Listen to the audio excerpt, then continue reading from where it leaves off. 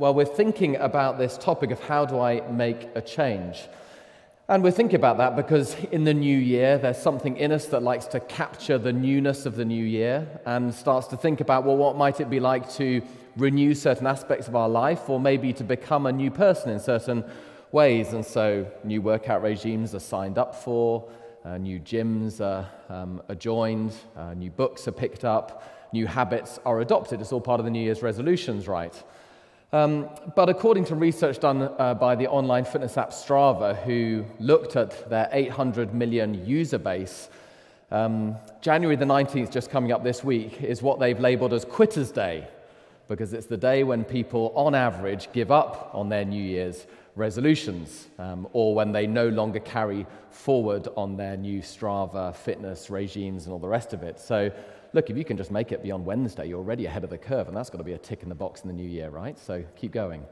But the reason that I suppose we're aware of that and we get a kind of, a sense of, yeah, that makes sense, is because so many of our resolutions, not just in New Year's, but at any point in the year when we seek to make a change in different ways, whether it's a small change, just adopting a new habit that might lead to a better kind of style of living or healthier aspect of living, or whether it's something more foundational, like genuinely seeking to change in a character flaw where you really want to be different. So often they're dashed on the rocks of reality, aren't they? Which leads to this very important question, how do I make a change? And here's how I'm going to try and tackle it this afternoon. First of all, the crisis, I will call it, of real change. Then secondly, the holistic nature of real change we see in Scripture. Then thirdly, the grace of real change. And lastly, the power to really change.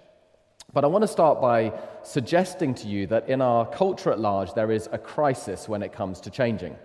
And I think we see the crisis because of a tension between two opposite realities that we're facing. On one level, as a generation of younger adults, in general terms, there is a greater desire to see character integrity, authenticity, honesty, moral formation in ourselves and particularly in our leaders than arguably ever before. So lots of sociologists point this out, that when people are surveyed, the emphasis they place on character formation in leaders is greater than ever before. Also, not just leaders, but also in institutions. It's no longer enough now for a business, for example, just to have a great product line and a great bottom line, making profit for their shareholders. Increasingly, we also want to know as consumers that they're also making a difference in the world, that they have a mission statement, that they're really committed. And that's not just a bit of fluff on top of the cappuccino. That is something that really matters to them, that they really want to improve the world. And that's not just businesses. It goes across all of the type of institutions around us. So there's this overriding desire for morality, ethics, authenticity, honesty across society. That's, on one level, a good thing, I put it to you. But at the same time, there's this tension created by the fact that as we reflect on the news and look around us, we feel that we're being let down by our leaders, by our institutions like never before. I mean, I didn't, pick that kind of illustration just for the week we've been through, but obviously it makes a point, right? Just this last week, yet another revelation of parties under lockdown by the very people who are telling us the moral imperative of not acting in such a way. And it gets to a point when you just think the breathtaking hypocrisy of it all. And then you realize that they're not even going to resign over it, they're going to try and brazen it out. And you think, what's going on? Unless you think I'm just beating up on the Conservatives, I'm not. I think it goes across all institutions of all different political leanings. We could equally take the anti-Semitism scandal under Labour. Lest you think I'm finger-pointing, we could take multiple denominations within churches and the abuse scandals that have been revealed as well. We can take local councils, for example, with a Grenfell Tower scandal. We can take banks and the LIBOR fixing rate scandal or PPI. I mean, the point is, any institution, there's been an expose of the moral failure, right? And also, is there any leader in the public eye who's not been exposed in one way? And that's the crisis. Because when you try to embody both a higher than ever ideal, but a lower than ever real reality, then you get a tension which creates a crisis, I put it to you. So this is a particularly poignant question at any generation, but I reckon it's a really poignant one for us as we try to navigate that crisis. So how can we get the change that we long for? And lest you think that we're just putting it out there, what about the crisis you might be feeling in your own life as you enter into this new year? high ideals, fallen realities. How do you bridge that? How do I bridge that in my own life? Well, let's think about, firstly, the holistic nature of real change. And for that, I want us to look at the Beatitudes as they're known from Matthew chapter 5, the Sermon on the Mount. And the reason I want to look at this text is, on one level, the Sermon on the Mount is one of the most, if not the most influential body of teaching on personal formation and ethics that the world has ever known. Its influence on societies, on Western society in particular, is unrivaled in its importance. And the Beatitudes, as they're called in chapter 5, really frame that and give us in espresso form, if you like, the type of virtues that God wants to see us forming in our lives. And as you read through the Beatitudes, what I want you to notice is just how holistic they are, how they defy easy categorization, particularly when it comes to the political and social spectrum. Let me read them again to you, and just notice as we go through the 8 Beatitudes how holistic they are. Verse 3 of chapter 5 of Matthew, page 968. Blessed are the poor in spirit, for theirs is the kingdom of heaven. Blessed are those who mourn, for they will be comforted. Blessed are the meek, for they will inherit the earth. Blessed are those who hunger and thirst for righteousness, for they will be filled. Blessed are the merciful, for they will be shown mercy. Blessed are the pure in heart, for they will see God. Blessed are the peacemakers, for they will be called children of God. Blessed are those who are persecuted because of righteousness, for theirs is the kingdom of heaven. Now, let's say you were reading this with a particular political view in mind. One of the things you would notice about this as you come to the text is that it talks a lot about a number of the virtues and the dispositions that you hear those who are slightly right of center, who are more conservative, or in American setting more Republican, that they would talk a lot about, that they would emphasize a lot about as the type of ways to see change in society. So, for example, you have a focused on hungering and thirsting for righteousness, that is, right living, the importance of each individual fulfilling their responsibility to do what is right and to care about what is right. Then you also see, for example, verse 8, blessed are the pure in heart. Personal purity and sanctity in all of the surveys of the political spectrum show up as being very important for those right of center as well. So you see particular virtues that you would see emphasized on the right of the political spectrum, both across the Atlantic and also here in the UK. But then you read on and you also see there's a number of the virtues that the left emphasize particularly as well. So blessed are the merciful, for they will be shown mercy. Here is the idea of showing mercy to your fellow human being, a sense of living with and bearing with people who are different, and the left emphasize that significantly. Or blessed are the peacemakers, for they will be called children of God, a concern for what the Bible would call shalom, that broader peace in society, the kind of collective benefit of a concern to look after the marginalized and the vulnerable and bring peace when there's been injustice. In other words, as you read the Beatitudes, it defies easy categorization. On one hand, you read it and it affirms a lot of things that people more conservative affirm, and on the other hand, you read it and it affirms things that people who are more liberal confirm. And my point is, this is not a Western political text. This is not just trying to play to a particular political or social leaning. This is a heavenly text. That's why it's topped and tailed with that phrase, for theirs is the kingdom of heaven. Here is Jesus Christ, the King of heaven, revealing to us what he wants. Not just a political party, not just a political manifesto, but holistic change, which challenges all of us, affirms some desires in all of us, and also contradicts some of the leanings in all of us as well. Let me put it another way. I've been enjoying watching Cobra Kai, Season 4. Don't judge me. It's been very popular. You've probably been enjoying it as well. And look, I don't think it's just because it's from my generation, and so there's the nostalgia of the Karate Kid, and here we see Danny LaRusso and Johnny Lawrence, who are about my age bracket as well, now looking a little bit the worse for wear and trying to rediscover the nimbleness and, karate elasticity of youth. But I think one of the reasons that it's been so popular is not just for nostalgia, but because the central tension in Cobra Kai, without giving anything away, is, I think, the central tension at the moment in Western society, or a central tension, let's put it more moderately. That is that Danny LaRusso represents the left of the political spectrum. He's the son of an immigrant, come good, with a great concern for those around him. He's always trying to do good to those who are marginalized and those who are disaffected around him. Even his own karate kind of is left of the political spectrum because it's about playing a good defense, not about going and being aggressive in the offense, right?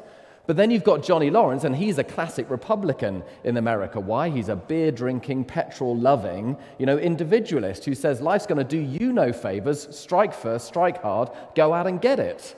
And so the tension between these two is really the tension in Western society.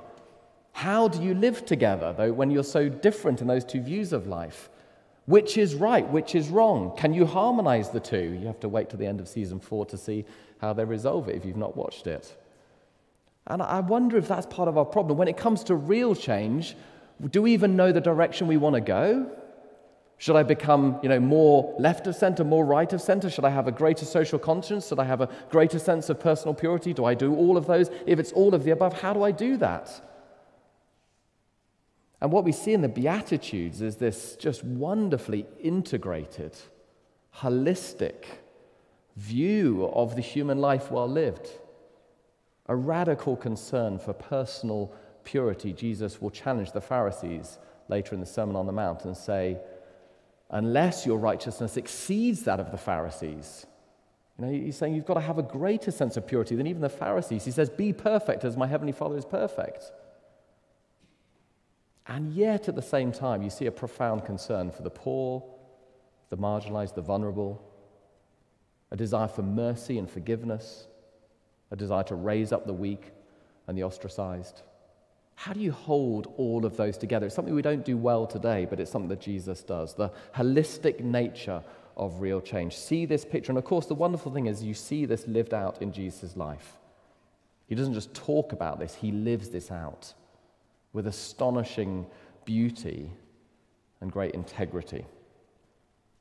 The holistic nature of real change. But that leads us naturally onto the grace of real change, because as you see this, I wonder if you find it very attractive like I do, but you also find it quite intimidating and uncomfortable. Let me explain why. Imagine that I was down playing tennis yesterday, and imagine that at the tennis court I'm having a good day and I'm winning more of my fair share of games than I'm losing as I play. And then as I'm winning, I'm feeling quite good about myself, so then in this scenario, let's imagine that Roger Federer turns up at the court and says, you seem to be winning, why don't we play? And I think, wow, get to play against Roger Federer, arguably the greatest tennis player of all time. What a great privilege. But then he says, as the crowd gathers, but I'm not going to hold back. I'm going to bring my A game. How would I feel now? How would it feel once we're 3 sets in? Well, on one level, it would be an enormous privilege, wouldn't it? I get to see up close and personal Roger Federer play tennis. The beauty of his swing. But as every ball whistles past me, wouldn't I find it also humiliating? As the crowd see my imperfections shown up, wouldn't I find that profoundly uncomfortable? And that's just tennis, which doesn't, in the nicest possible way, forgive me, matter as much as moral formation. So how do you feel when you see the life of Jesus Christ, the luminous Nazarene? A life of unparalleled beauty. You're drawn to it. But then as every moral ball whistles past you and you realize your own failures, don't you find it in one sense shameful? Don't you find it profoundly uncomfortable? Don't you find it in the truest sense of the word humiliating as it humbles you? That was the experience of people back then when they encountered Jesus Christ. They were drawn to him, but then it was so exposing and uncomfortable, which is why if Jesus Christ is just a moral teacher, it's not enough, because it leaves you with a high ideal, but you can't do it. No one can live this way. Yes, we say, Jesus, that is the right way to live. Love your enemies, he says, and pray for those who persecute you. And then you get a real enemy, and you think, how on earth am I supposed to do that? And the point is, of course, that this is not just teaching for us to follow, but this is also ingrained in it grace that shows us how this change can come about.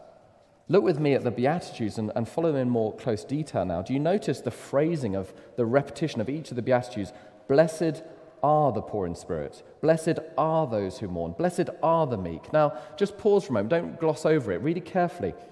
I put it to you that every moral philosophy, every other world religion apart from Christianity would put this differently. It would say, if you are poor in spirit, you will be blessed. But that doesn't say, there's no conditional here. It says, blessed are you, the poor in spirit. In other words, Christianity does not teach, if you do this, then you will receive God's blessing in your life. That's works. It teaches you are blessed, and now you can live this out in your life. That's the opposite dynamic. It's what Christianity calls grace. Lest you think I'm overworking the text, look at the first two Beatitudes. Blessed are the poor in spirit. Well, that's a strange virtue. Poverty in spirit would be what you and I might call spiritual or moral bankruptcy. So blessed are those who acknowledge that morally and spiritually speaking, you've got no money in the bank. How is that a virtue? And then blessed are those who mourn. That is, blessed are those who are really cut up about that reality. In other words, the entry point and the way on in Christianity is to say, I lack the spiritual resources to be this. I lack the spiritual and moral resources to do this and to realize this change in my life. I can't do it, and I'm deeply upset about that.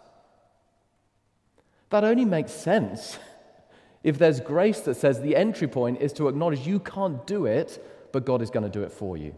God is going to do it in you. Not saying, if you can do this, you will be blessed, but saying, you are blessed, so now go and do this. You'll forgive me, those of you who are regulars. I've used this illustration before, but it sums it up, I think, really well. One of the great stories that children love, but also adults love, is Beauty and the Beast, and not just because it has a singing teapot in the cartoon. We love Beauty and the Beast because it gets this dynamic. I mean, what's the storyline? Well, the storyline is a prince who's outer form initially masks his inner ugliness.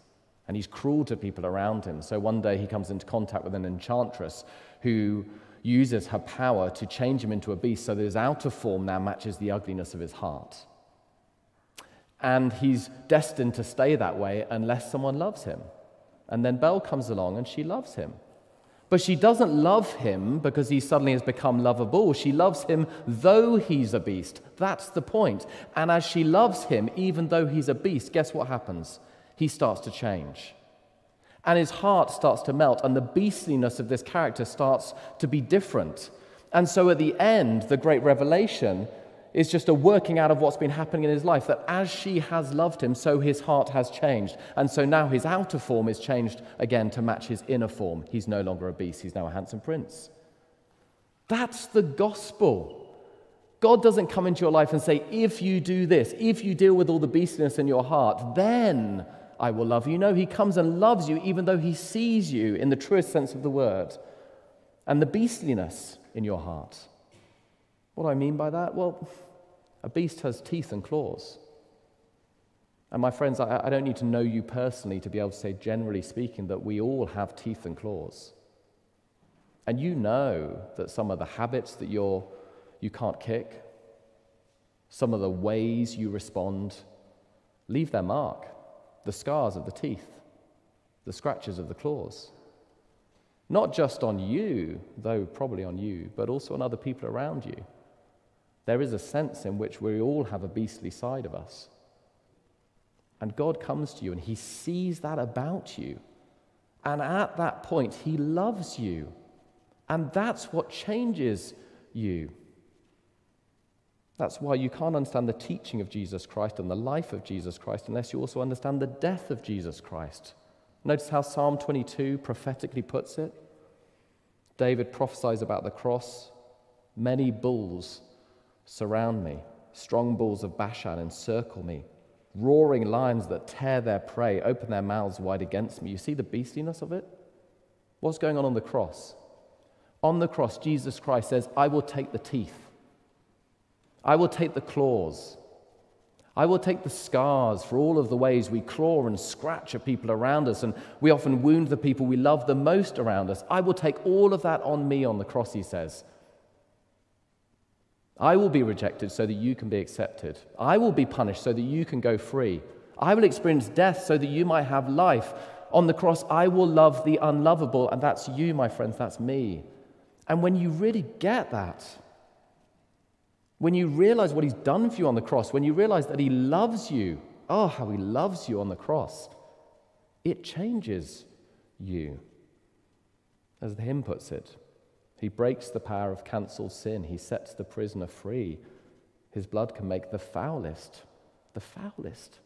clean. His blood availed for me. That's grace. That's the love that changes our beastly, cold hearts, that warms them up, that brings the inner renovation that leads to the outer change, the grace of real change. Which leads us then lastly to the power to really change. Part of what makes Christianity utterly unique is the grace dynamic. It's completely different to every other system and thought, and I'd love to chat to you more afterwards about that. But the other part that makes it different is the power to change. In other words, Jesus Christ is not just like some teacher who says, here's the high standard, now go away and figure it out yourself and how you're going to do it. That wouldn't be much of a teacher, right? Imagine if, children came in on Monday morning and the teacher for maths turned up and said, I'm here to teach you about advanced algebra this morning. It's really hard, but it's really impressive if you can do it. And then says, after having laid out all of the standards of it, says, now go away and figure it out, all the best. I mean, what kind of a teacher would do that? And therefore, what kind of a person would you think of God if he says, here's the standards, my friend, but all the best, go and figure it out for yourself? No, he doesn't do that. He gives you the dynamic of grace, and then he gives you the great gift of the Holy Spirit to change. That's why in the Sermon on the Mount, it's topped and tailed with that wonderful promise. Verse 3, blessed are the poor in spirit, for theirs is the kingdom of heaven. Verse 10, blessed are those who are persecuted because of righteousness, for theirs is the kingdom of heaven. On one level, the kingdom of heaven means to live under Jesus' authority with him as God's king, the king of heaven. But it would be slightly strange of the phrasing, for theirs is the kingdom of heaven, because that sounds like a gift. And if this is merely saying you have to live under his authority, that doesn't sound quite so gift-centered. But when it says, for theirs is the kingdom of heaven, I think the gift it's talking about here is the kingly power that God will give you, the heavenly power that God will work in your life to effect this change. He's not going to leave you alone to figure this out on your own. He's not going to leave you disempowered with this high ideal, but the pain of the fallen realities. He's going to give you the gift of his kingly and heavenly power to change. That is the gift of the Holy Spirit. So with God, his great gift is not only the grace to change, but also the power of the Spirit to effect that change in your life.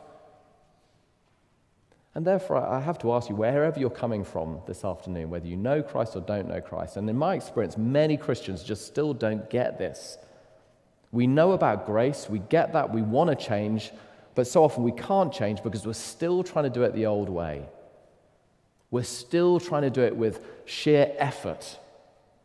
And it's not that there's no place for effort, but there's two very different types of effort. There is man-centered effort that says, I must do it, I can do it, just try harder. And there's God-centered effort that says, I'm going to pull all of my effort in the strength, in the power of the Spirit, God's love working in my life, God's power, his very presence in my life. I'm going to do it in his strength. And that really leads to change. What does Jesus say to us? Apart from me, you can do nothing. Not apart from me, you can give it a good go. Apart from me, you'll accomplish some change. No, apart from me, you can do nothing. You can't change. You need my kingly power in your life. Perhaps you're aware of some besetting habit in your life. I don't know. Some sin that you've tried to kick, some addiction that you just can't pull yourself away from. Maybe an addiction to your device. Maybe an addiction to a substance. Maybe there's some habit that people have pointed out to you and you long to change and you mourn the way that it affects people, but you've tried for a number of months and you just can't change in that area. And you feel despondent and you feel new year, new you. Yeah, right. You feel cynical about it. How can you really change? Well, don't trust in your own resources. Trust in God's resources. Come to him, humble yourself, say, I can't do this. Only you can do this. You say, look, this all sounds very abstract. Look, trust me, it's not abstract, which is why I put it to you that the most successful change program the world has ever known, or at least in the modern era has ever known, the 12-step program that started with Alcoholics Anonymous, is all about this, or at least the first 3 steps are all about this. Because the two founders Bill Wilson and Bob Smith. Well, Bill Wilson had experienced this radical conversion to Christianity in his life, which meant that even though he'd had alcoholism for a number of years where he hadn't been able to change, suddenly he was able to change in the power of the Spirit. And so he and Bob formed the 12-step program explicitly on Christian formation. So the first 3 steps are this. So we admitted we were powerless over alcohol, that our lives had become unmanageable. Are you prepared to admit that without Christ, you are powerless to effect the change in your life? We came to believe that a power greater than ourselves could restore us to sanity. For them, it was the power of Jesus Christ. That was what they were founding it on. And then we made a decision to turn our will and our lives over to the care of God as we understood him. Have you delivered the care of your life over to the power of God? It's very concrete. I can't do this, Lord. You can do this. Let me give you an example before I close. My children are wonderful. They're a bit full on. If you come to the 11M, you'll see that played out in real time as they charge around at the end. And, they were on the drums this morning, not actually in the band, just afterwards, and I couldn't get them off. And, sometimes in the morning, like with children who are full on, it can be quite difficult. So I think it was, a couple of weekends ago on a Saturday, I was tired and groggy in the morning, and the children were being challenging at breakfast, 6-year-old and a 4-year-old. And, I'd got the breakfast all ready, and then both were very strongly opinionated about they didn't want Rice Krispies, they wanted this, and then one shoved the other, and before we knew where we are, we had a bowl of Rice Krispies on the floor, and we had the children shouting at each other, and it was just a lot emotionally to deal with, right? And in that moment, my tendency can be to be overly harsh and to kind of just try and stop it, shut down the emotion, just to kind of get some control on the environment. And I could feel that rising up inside me, and I don't want to be that guy. So what did I do? Well, by God's grace, I just remembered I can't change. And so I sent a quick arrow prayer up to God saying, Lord, help me. I can't help myself in this situation. I need you to help me. And you know what? I felt a supernatural, just in that moment, calmness. It just calmed me right down. And I was able to be more present, more attentive. I was able to talk more softly to the boys. And you know what? It won't surprise you, of course. As I became more centered and became calmer, they calmed down. We cleared up the bowl of Rice Krispies. The morning didn't descend into a farce like it could have done. And please hear me, I get that wrong a lot, something I'm working on. But the point is, God can change you. The dynamic of grace to melt your heart and to change the beating of your heart, and the power of the Spirit to really change you. You say, I'm not sure it'll work for me. Try God on this. Test him out on this. Pray to him. Humble yourself before him. Ditch man-centered effort. Engage God-centered effort. And let's help one another do this. And then see how change can really happen. Yes, this side of the new creation, we will never be sin-less. But if we start to live this way, I put it to you that we will sin less. Let's pray. Heavenly Father, we need this. Our society has high ideals, but really no coherence either about the direction of change or about how to bring this change about. But we have in your word true, deep, wonderful spiritual resources to change us, to form us into the people that you want us to be, into the people in our better selves we long to be. And so please help us to see how grace and the power of the Spirit in our lives can effect that change. And please help me and my friends here, and help us as a church to be a place where we work with one another and walk with one another in prayerful reliance on you to see this change brought about in our lives. We ask it for Jesus' sake. Amen.